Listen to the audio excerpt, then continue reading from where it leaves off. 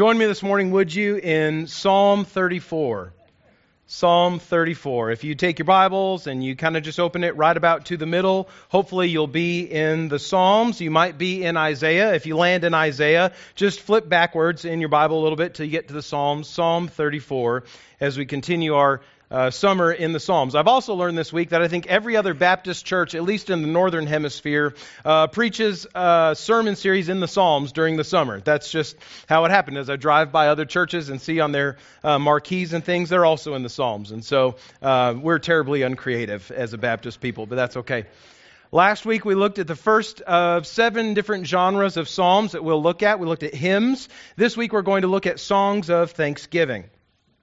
Songs of thanksgiving. Perhaps you, like me, when you were a child, received a gift from a family member or a friend or something like that, and your parents encouraged you or maybe made you sit down with pen and paper and write a thank you note for the gift that you received. If you're a better person than me, and odds are, you did that of your own initiative and didn't have to have someone to force you to be grateful to other people. There are several, and as I was thinking about just the practice of writing notes of thanks to other people, expressing our gratitude to others, I thought I'd go look for some famous thank you notes throughout history. And I found one quite interesting from one Clyde Champion Barrow. If you don't know that name, he is the male half of the criminal duo Bonnie and Clyde from the 1930s. Who would rob banks and shoot people and take police on high-speed chases. I'm not condoning their lifestyle, but Clyde Champion Barrow wrote a thank you note to Henry Ford of Ford Motor Company. You'll see the image of his note on the screen behind me. The note says this. He wrote it in April of 1934. Clyde writes to Henry Ford, "Dear sir, while I have still got breath in my lungs, I will tell you what a dandy car you make.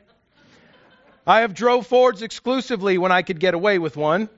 For sustained speed and freedom from trouble, the Ford has got every other car skinned. And even if my business hasn't been strictly legal, it don't hurt anything to tell you what a fine car you got in the V8. Yours truly, Clyde Champion Barrow." These are the kinds of things that's, it's like 80 years later. We can laugh about that, I guess, now. But it's interesting the kinds of words that a heart of gratitude will bring out of a person. Even wretched sinners like Clyde Champion Barrow can find it within themselves to be grateful for things. What might the language of the heart of not an unredeemed sinner, but a sinner saved by God's grace, what might the language of a heart that is grateful for the grace he or she has received from God sound like? What might a thank you note or a song of gratitude to God look like if we were able to write or to sing one? Well, thanks be to God, we have several examples of these songs of thanksgiving in the Psalms. Songs of gratitude, a heart of thankfulness to God for what he has done in the life of his people. Today we turn our attention to songs of thanksgiving and to one in particular in Psalm 34. Now last week I gave several distinguishing characteristics of what hymns in the Psalms look like. I want to give you a few of what songs of thanksgiving are like. So as you read the Psalms, you can pick out which are songs of thanksgiving.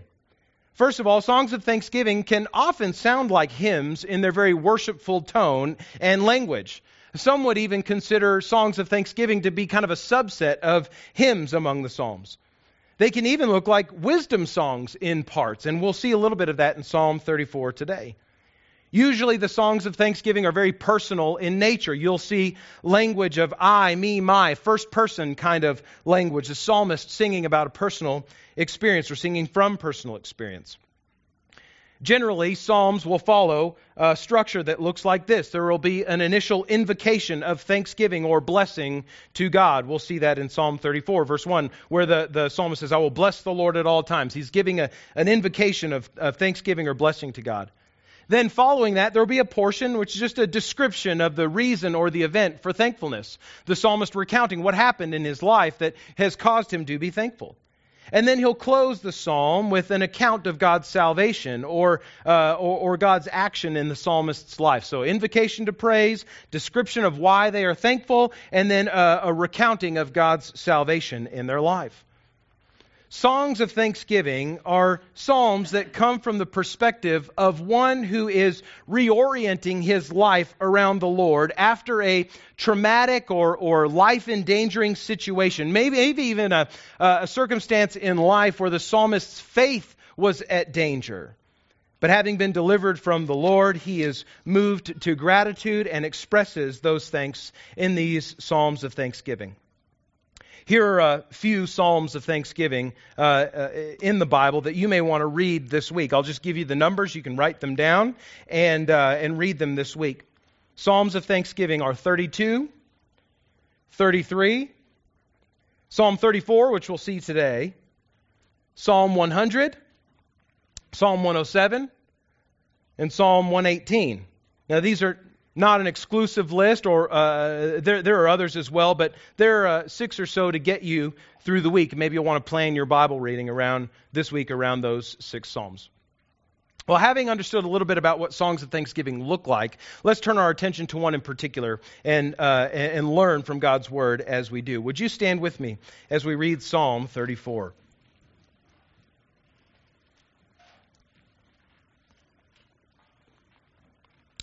The psalm begins, and you'll probably have a subtitle like this in your Bible. It says, "Of David when he changed his behavior before Abimelech, so that he drove him out and he went away."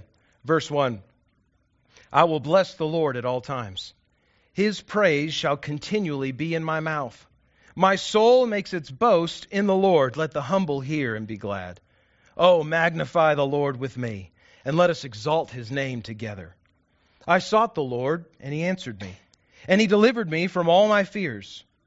Those who look to him are radiant, and their faces shall never be ashamed. This poor man cried, and the Lord heard him, and saved him out of all his troubles. The angel of the Lord encamps around those who fear him, and delivers them. Oh, taste and see that the Lord is good. Blessed is the man who takes refuge in him. Oh, fear the Lord, you his saints, for those who fear him have no lack. Though the young lions suffer want and hunger, but those who seek the Lord lack no good thing. Come, O children, listen to me. I will teach you the fear of the Lord. What man is there who desires life and loves many days that he may see good? Keep your tongue from evil and your lips from speaking deceit. Turn away from evil and do good. Seek peace and pursue it. The eyes of the Lord are toward the righteous, and his ears toward their cry. The face of the Lord is against those who do evil, to cut off the memory of them from the earth. When the righteous cry for help, the Lord hears and delivers them out of all their troubles. The Lord is near to the brokenhearted, and he saves the crushed in spirit. Many are the afflictions of the righteous, but the Lord delivers him out of them all. He keeps all his bones, not one of them is broken. Affliction will slay the wicked, and those who hate the righteous will be condemned. The Lord redeems the life of his servants. None of those who take refuge in him will be condemned." God bless the reading of his word. You may be seated. Psalm 34, Psalm of Thanksgiving, is one of 13 psalms that have this kind of historical reference to the life of David to begin. Or we see the subtitle there, and actually in the Hebrew Bible, this subtitle is verse 1. And verse 1 in the Hebrew Bible is verse 2. But the subtitle says, "A Psalm of David, when he changed his behavior before Abimelech, so that he drove him out and he went away." Specifically, this psalm refers to the period in David, the second king of Israel's life, when before he was king and the present king Saul was seeking to kill David. David had to flee from Saul, and he fled from the land of Israel into the kingdom of the Philistines. This takes place, you can read about this event in 1 Samuel 21, verses 10 through 15. During that time, it would appear that David left Israel to go to the land of the Philistines to serve the king of the Philistines, who here in Psalm 34 is named Abimelech, but in 1 Samuel 21, we see that his name was Achish. Could be that he just went by 2 different names. It seems that David wanted to go and maybe serve as a sort of independent, anonymous mercenary for the king of the Philistines. Like, so long as he can't live in Israel, he might as well go and maybe be a little bit of a soldier for hire for the Philistines. But Abimelech, or Achish, the king of the Philistines, recognizes who David is. And immediately David's life is in danger. Now he's got to figure out how to not be killed by the Philistines, how to get them off of his back too. He's really between a rock and a hard place. And so in order to keep himself safe from the attack by the king of the Philistines, he pretends to be insane. He foams at the mouth and acts like a crazy person, doesn't wash his hair, and goes about acting insane so that the Philistines will think that he's not a threat. It's like, this guy's just a nut. We'll just leave him alone. And so he was eventually driven out of Philistia. This was, in 1 Samuel 21, in the life of David, an undeniably dark and difficult time for him. A really hard period where he could not live safely in his homeland of Israel, and he could not live safely even amongst his enemies in Philistia. And so he has to pretend to be crazy just to stay alive. This psalm, Psalm 34, is intended to be written or understood out of that context of God delivering David from this incredibly difficult time. So just keep in mind today, as we look at Psalm 34, that event in the life of David, and try to see the gratitude, the thankfulness that would come out of David's heart as he's delivered from that period. This psalm is an interesting one as well because it's an acrostic psalm. You know what acrostics are. You probably wrote some when you were in elementary school, where you write your name vertically, the letters of your name vertically down the side of the paper. So S-T-E-P-H-E-N. And each line of a poem about yourself starts with that letter, right? Stephen, super awesome dad. T, theologically sound. E, ecclesiologically excellent. I'll keep going, but I'm afraid my ego may be inflated. But you know what acrostics are. Well, Psalm 34 is an acrostic, each line beginning with a different letter of the Hebrew alphabet in order. Now, David misses one letter, and the last line starts with a letter that's out of order, but we'll forgive him of that. It's good anyway. The Hebrew alphabet is, and those who come and pray with us early on Sunday mornings at 8:45, we read through the Psalms, and we read a psalm every week and then pray and ask God to bless our gathering in the morning. If you'd like to come and join us for prayer any Sunday morning at 8:45, just meet us right here in this room. We pray with some of our Sunday school teachers and those who are on the praise team. Come and join us. But we've been in Psalm 119, which is a really long acrostic psalm, each stanza beginning with a different letter of the Hebrew alphabet. And I've been teaching, or trying to teach, or at least reciting, the Hebrew alphabet to those who are there when we pray. And it goes something like this. Aleph, Beit, Gimel, Dalet, Hey, Vav, Zayin, Chet, Tet, Yod, Kaf, Lamed, Mem, Nun, Samek, Ayin, Pei, Tzadeh, Kof, Resh, Sin, Shin, Tav, Ha, Ha, Ha. Now I've sung my Aleph, Beit. Don't you think that I am great? So if you want to learn your Hebrew alphabet, you can read Psalm 119, and then you can go to Psalm 34 and in the Hebrew, and you can see, even if you can't read Hebrew, you can recognize the letters and see that each line begins with a different letter of the Hebrew alphabet. There's artistry, there is beauty in the Psalms in that way. The psalmists using every aspect of their language to glorify and to honor God. Well, let's look at the psalm in its progression as we've seen how psalms of thanksgiving go. First of all, let's look at the psalmist's intention and invitation. Bless the Lord.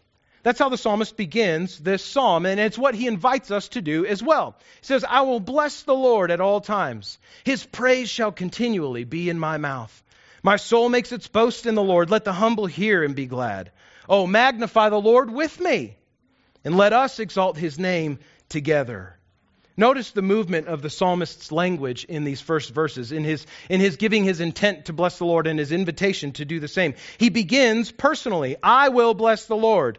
He deepens in his own personal commitment. I'll do it all the time. And then he extends an outward call to others to bless the Lord with him. Magnify the Lord with me. Let us together, all of us, exalt his name. Think a moment about your general mindset when you consider that as a believer in life, you, like David, will suffer in different ways. Just know that is a given, that you will encounter suffering and difficulty in your life. This psalm is written after a time of deep suffering in David's life. And surely we are not guaranteed that in Christ we will not suffer.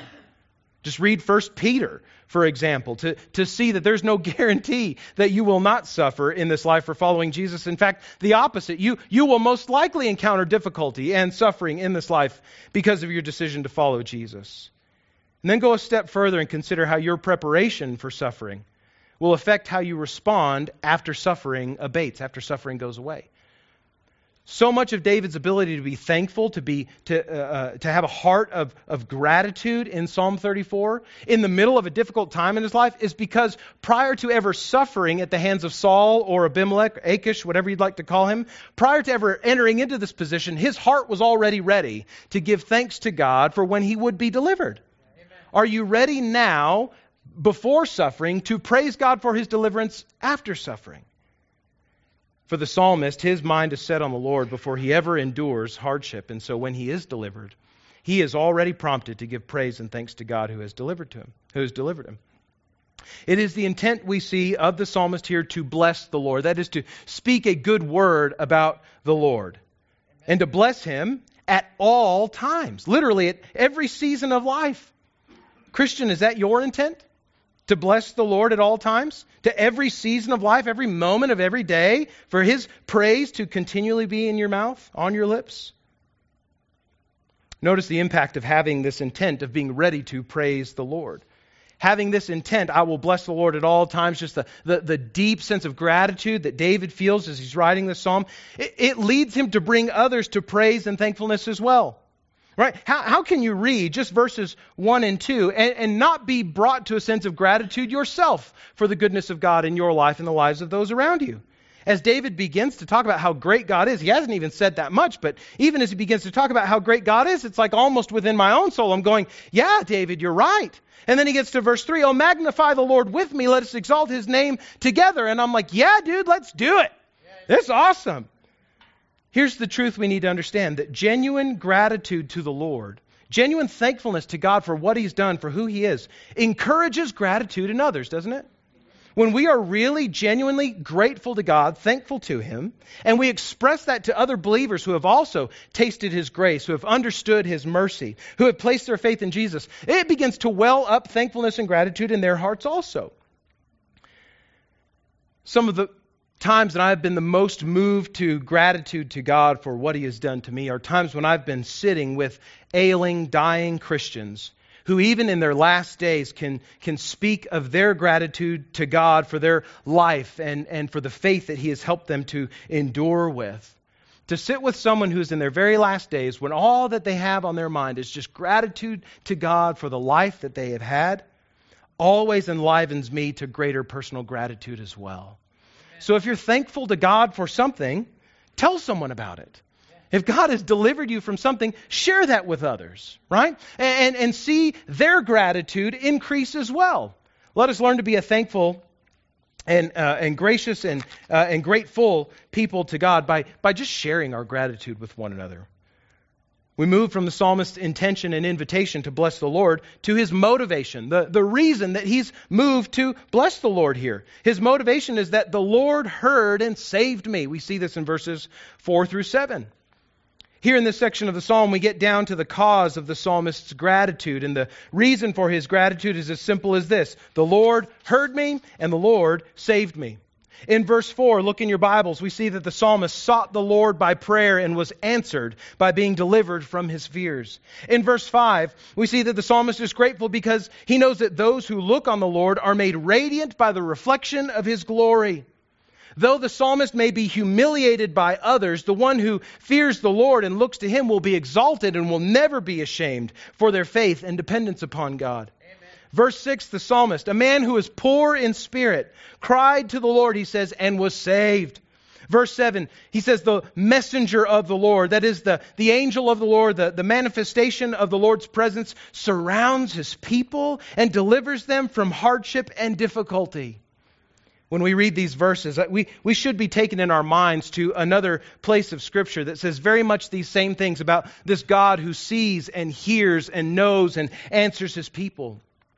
In Exodus chapter 2, verses 23 through 25, prior to God calling Moses at that event around the burning bush, as the Pharaoh who is in Egypt increases the slavery or the burden of slavery on the people of Israel. We read this, Exodus 2:23. During those many days, the king of Egypt died, and the people of Israel groaned because of their slavery, and they cried out for help. Their cry for rescue from slavery came up to God, and God heard their groaning. And God remembered his covenant with Abraham, with Isaac, and with Jacob. God saw the people of Israel, and God knew. Compare that with verses 4 through 7. I sought the Lord, and he answered me. Those who look to him are radiant. This poor man cried, and the Lord heard him and saved him out of all of his troubles. The angel of the Lord encamps around those who fear him and delivers him. Amen. The experience of the psalmist, Psalm 34, the experience of David in being delivered from Abimelech and the danger there in Philistia is much the same as the deliverance that the Israelites experienced in Exodus, when prior to being delivered, they cried to God for help, and he heard them. He saw them. He remembered his promises, and he knew. I'm reminded also of Romans chapter 10, verses 9 through 13, going forward into the New Testament, about what happens when we cry out to God and the promise of Scripture of salvation when we cry out to him. Romans chapter 10, verses 9 through 13 goes this way. Paul writing to the church in Rome. He says, if you confess with your mouth that Jesus is Lord and you believe in your heart that God raised him from the dead, you will be saved. Amen. The psalmist, I sought the Lord and he answered me. He delivered me from all my fears. If you confess with your mouth that Jesus is Lord, if you seek God's grace by submitting your life to Christ as Lord, and you believe in your heart God raised him from the dead, having died as to pay the penalty for your sins, you will be saved, is a promise of Scripture. For with the heart one believes and is justified. That means one believes and is made right with God. And with the mouth one confesses, we say out loud, we proclaim Jesus is Lord, and we are saved. For the Scripture says, everyone who believes in him will not be put to shame. There's no distinction between Jew and Greek, for the same Lord is Lord of all, bestowing his riches on all who call on him. For everyone who calls on the name of the Lord will be saved. Amen. Dear friend, have you trusted in Jesus this way?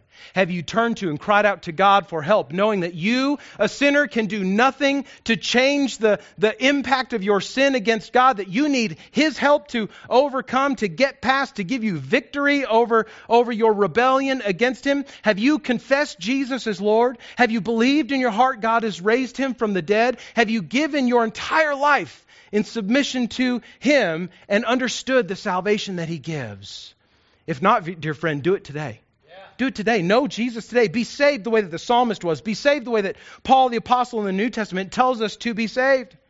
And then, friend, if you are saved or if you become saved for the first time today, give thanks to God that he can be trusted to save. Yeah. That's a promise of Scripture, isn't it? All who call on the name of the Lord will be saved.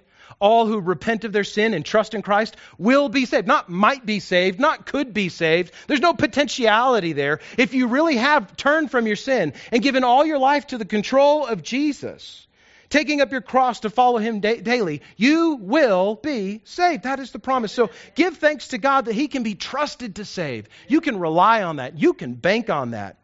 And knowing God's faithfulness to save gives us intense gratitude to return to him regularly, to say thank you over and over and over again. Thank you, God, for saving me. Thank you, God, for redeeming me from my sin. Thank you, God, for saving me from who I would be apart from your grace. Thank you, thank you, thank you.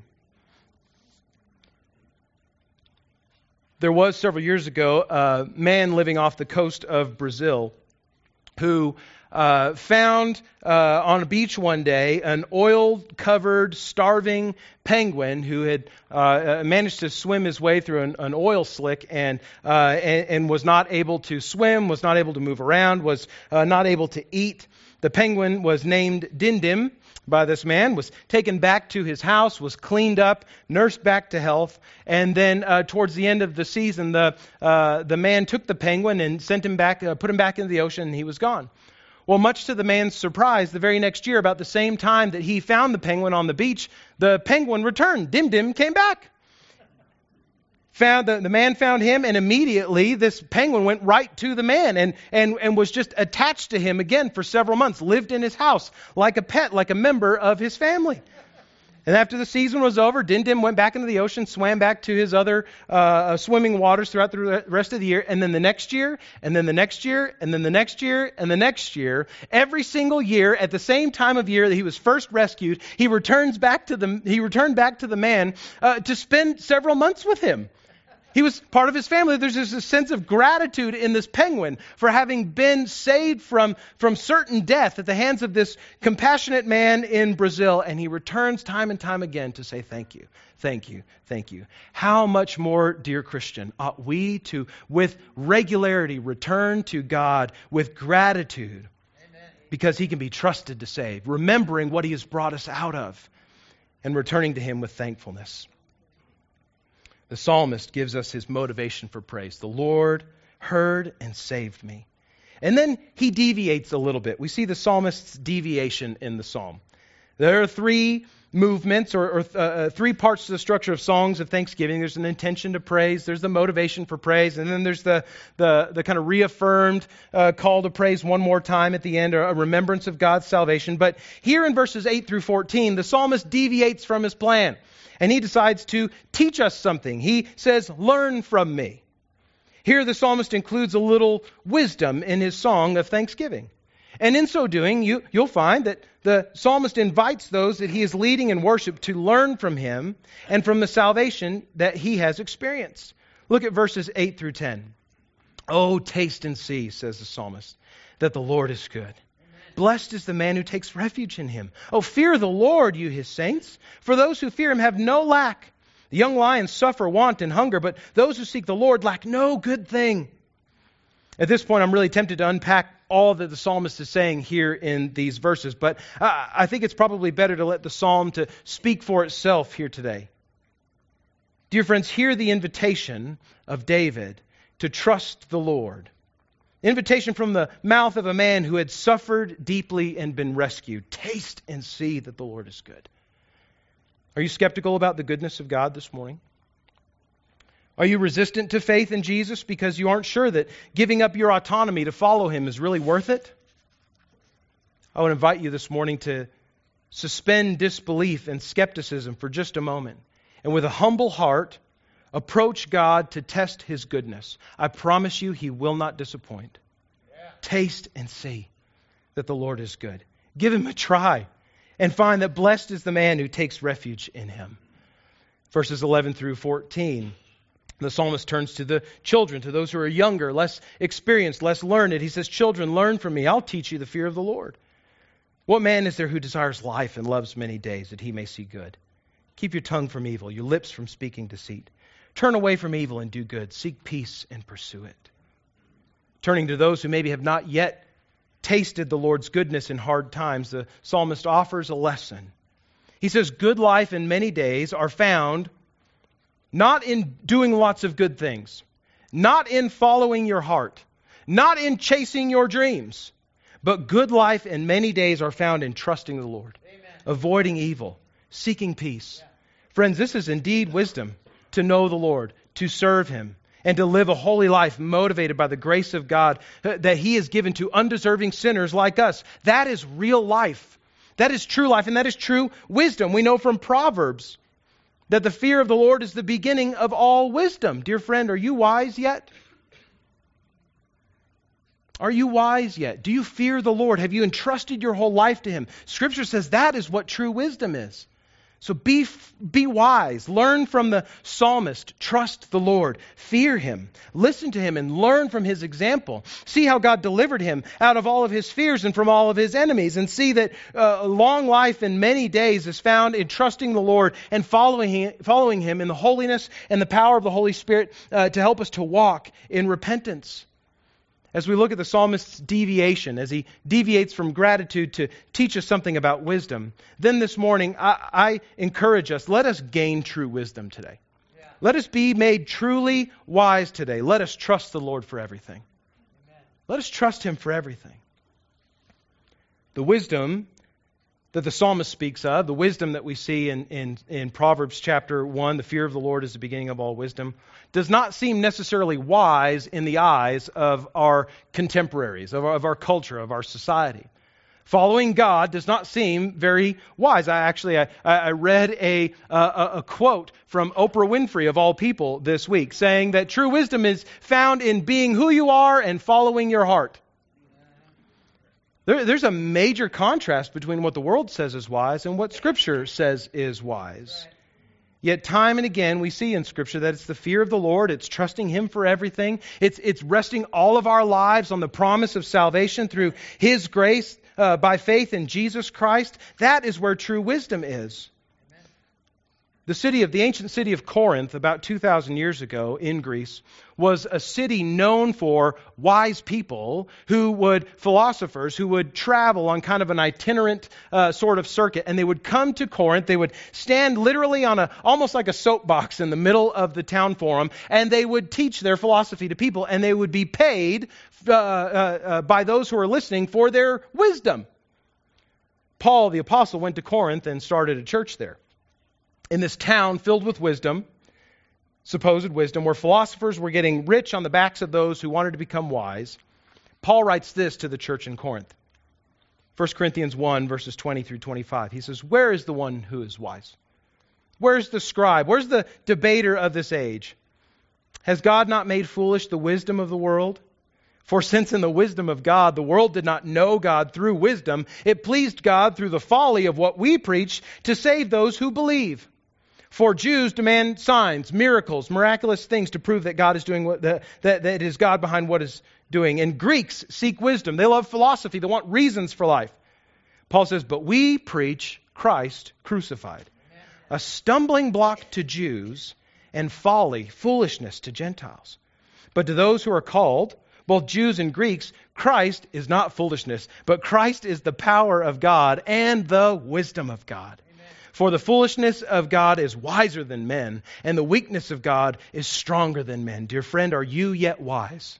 Have you yet submitted yourself to God? Have you in faith trusted Jesus as your Savior? Are you wise because you fear the Lord? Come, children, listen to me. I will teach you the fear of the Lord, says the psalmist. Dear friends, let us be wise.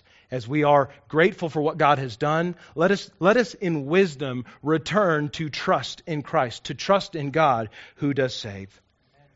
Fourth and finally, we see the psalmist's conclusion. His conclusion in the psalm is this in verses 15 through 22, that the Lord surely saves. The Lord certainly, we could use that word, the Lord certainly saves. The final verses of this psalm of thanksgiving follow the pattern of these kinds of songs with this conclusion about the salvation of the Lord. So much that the psalmist says here in these last 7 or 8 verses, he's already emphasized earlier in the psalm. The fact that the Lord sees His people, that He hears their cry, that He saves them from trouble, that He delivers them from affliction, so on and so forth. The psalmist has already talked about these things. He's just returning in gratitude to what is true and how the Lord has delivered him. But there are 2 points about the salvation of the Lord that I'd like to sit on here and just rest in for a moment. The first comes to us in verse 18. The psalmist says, "The Lord is near to the brokenhearted, and the Lord saves the crushed in spirit." Amen. Here, friends, is an affirmation, a confirmation of the nearness of the Lord to those who are made righteous by faith in Him, or those who are made right with God as we trust in Him. We find a parallel again to Exodus chapter 2:23. The Lord heard the cry of His people. He saw them. He knew. But also, we see a callback to one of the Gospels, to Matthew chapter 5, verses 3 through 5. As Jesus there begins His Sermon on the Mount with what we call the Beatitudes. And He says this, "Blessed are the poor in spirit, for theirs is the kingdom of heaven. Blessed are those who mourn, for they shall be comforted. Blessed are the meek, for they shall inherit the earth." Here again the word of the psalmist in verse 18. The Lord is near to the brokenhearted and saves the crushed in spirit. The poor, the mourning, the meek, those who are crushed in spirit will be the recipients of God's victorious kingdom. Caring comfort will come from the Lord to them, and the fullness of the promise of an earth which is uncorrupted by sin in the resurrection will be theirs. The Lord is near to the brokenhearted and saves the crushed in spirit. Take heart, dear friend, if you feel like you are one whose spirit has been crushed. Take heart from the encouragement of the psalmist if you are brokenhearted today. God's desire is to bring you to himself, to bring you to trust him, so that he might lift your heart and lift your head and restore your soul. Amen. Christian, we know that following Christ never promises a life without affliction, a life without suffering. In fact, Christians are guaranteed those things because of their faith. But we are promised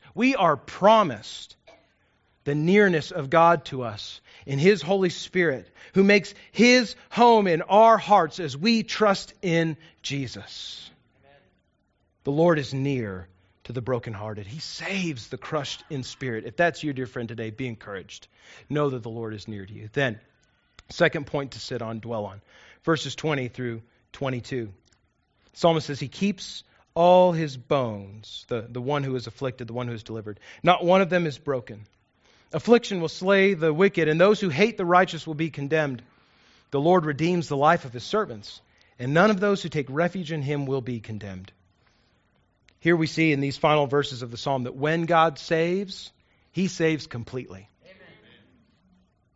The psalmist says in verse 20 that he keeps all his bones. Not one of them is broken. This is a picture of total, absolute salvation. Nothing is lost when God saves.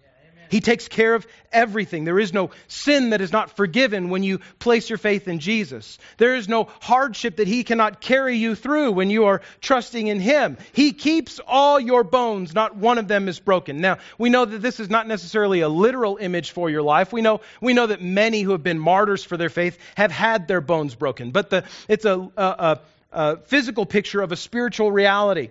That there is nothing of the individual who trusts in God that is lost. Even though he die for his faith, the Lord will save his soul. Amen. This is a picture of total salvation, but it's also a passage that is used in the Gospels. It's a passage that's quoted in John's Gospel, John chapter 19, verse 36, when Jesus hung on the cross and the life had left his body. The guards who were standing by, oftentimes when someone was crucified, would, in order to speed up the process of death by crucifixion, would break the legs of the one who was hanging on the cross so that they would only have their arms to hold themselves up to be able to breathe, and with broken legs they would die very quickly. The guards that were next to Jesus, preparing to break his legs so that he would die before sundown on the Sabbath. They go to him and they find that he's already dead. And in John chapter 19, verse 36, John says this, "These things took place." The legs of Jesus were not broken, so that the scripture might be fulfilled, which says, "Not one of his bones will be broken," citing Psalm 34, verse 20. The executed body of Jesus remained structurally unbroken, as Roman guards refrained from breaking his legs to expedite his death. To bring this psalm, Psalm 34, to its fullest meaning and significance. John is not just saying Psalm 34 is a nice poetic way of talking about what happened to Jesus that day. No, John is saying Psalm 34, verse 20, is about Jesus. That he gave his whole life and yet his body was not broken as a fulfillment of Scripture. That he would be the one who would suffer in a way more perfectly than David, if we can put it that way.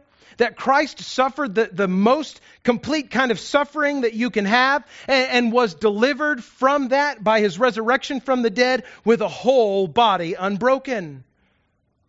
Jesus was righteous. Not by faith like the psalmist. Jesus was righteous by his own divine nature. He was perfectly without sin. Jesus suffers true and infinitely deep suffering on the cross in your place and in mine. In truer ways than the psalmist, Jesus, the righteous Son of God, has suffered not for his own sins, but for the sins of the world. He was hated, he was reviled, he was mocked, abused, ultimately crucified unjustly, and then 3 days later, after his death, he was raised, glorified in flesh, never to die again, Lord of all and Savior to all who call on him, because Psalm 34, verse 20, said he would be. So the psalmist ends then by saying in verse 22, that for the one who is righteous by faith, the one who fears the Lord, who is wise unto salvation, condemnation cannot touch that man. He has been redeemed. He's been rescued. He's been bought by the blood of Jesus in this life, and he will be resurrected from the dead to live forever in the presence of the Lord in the next life. Returning again to Romans, Paul's letter to the church in Rome, in chapter 7 of Romans, Paul laments the continuing problem of sin in his own life. Even as one who is following Christ, he still struggles with sin. And he says, I don't do the things that I want to do, and I end up doing the things I don't want to do. Wretched man that I am, who will deliver me from this body of death? How can I ever be delivered from this? I feel condemned because of my sin. And he begins in Romans chapter 8 saying this. Understand this, church. There is therefore now no condemnation for those who are in Christ Jesus. Amen. There's no remaining guilt for sin for those who are in Christ Jesus. There's no remaining debt to pay for those who are in Christ Jesus. There is nothing to fear on the day of judgment when you stand before God. If your faith is in Jesus Christ, there is no condemnation. Yeah. Understand this, friends, though. If you are not in Christ, you are condemned in your sin. Your own sin condemns you. You are a rebel against God. You are a traitor to His glorious name and perfect rule in the universe. There is condemnation, not that comes from God, but that comes from your own sin. So like the psalmist, like Paul, trust Jesus, who died to free you from condemnation. Not so that you can live a life continuing to sin and doing all the things that got you into the problem of needing salvation in the first place, but Jesus who died to save you from sin that you might live a life of holiness. Amen. There is therefore now no condemnation for those who are in Christ Jesus. Or as the psalmist says, the Lord redeems the life of His servants. None of those who take refuge in Him will be condemned. Dear friend, this morning, if you have not yet received Jesus as Lord, if you have not given your life to Him, do it. Receive Him. And if you have received Jesus as Lord, revel in the salvation that He has given to you with gratitude, not taking it for granted. The price Christ paid on the cross for your sins was a price of infinite magnitude, paying a debt you could never hope to repay. Don't lose sight of that. Don't take it for granted. Don't assume the gospel in your own life, but preach and remind yourself of the gospel each and every day. Revel in the Lord's salvation. It is an incredibly good gift. He has saved you from death and the grave. He has brought you from darkness to light, from death to life. There is nothing greater, no greater miracle He could work in your life or anybody else's than to take us from condemnation to being justified to Him in Christ. Revel in that. Rejoice in that. Be grateful for that. Sing songs of thanksgiving to God for His salvation that He has brought to us. Songs like that of the great John Newton, who in a previous life was a slave trader in Britain, but through a dramatic, miraculous conversion, he came to faith in Christ, lived the rest of his life working against the slave trade and abolishment of slavery in England in such a way that would impact the abolishment of slavery here in the United States. John Newton, who penned these words in gratitude to God, "Amazing grace, how sweet the sound that saved a wretch like me." Former slave trader, now follower of Jesus, saved a wretch like me. I once was lost, but now I'm found. Was blind, but now I see. This is not a song of theology. This is a song of thankfulness. Through many dangers, toils, and snares, I have already come, says John Newton. 'Tis grace hath brought me safe thus far, and grace will lead me home. The Lord has promised good to me. His word my hope secures. He will my shield and portion be, as long as life endures. Yea, when this flesh and heart shall fail, and mortal life shall cease, I shall possess within the veil a life of joy and peace. He keeps all His bones. Not one of them is broken. The earth shall soon dissolve like snow. The sun forbear to shine. But God who called me here below will be forever mine. Praise God, I'm saved, says John Newton. I will bless the Lord at all times. His praise shall continually be in my mouth. My soul makes its boast in the Lord. Let the humble hear and be glad. O church, magnify the Lord with me. Let us exalt His name together. Taste and see that the Lord is good. Blessed is the man who takes refuge in Him. Fear the Lord, you His saints. For those who fear Him have no lack. The young lions suffer want and hunger, But those who seek the Lord lack no good thing. The Lord redeems the life of his servants. Amen. None of those who take refuge in him, none of those who take refuge in him will be condemned. Praise God. Thank you, Jesus, for our salvation. Let's pray.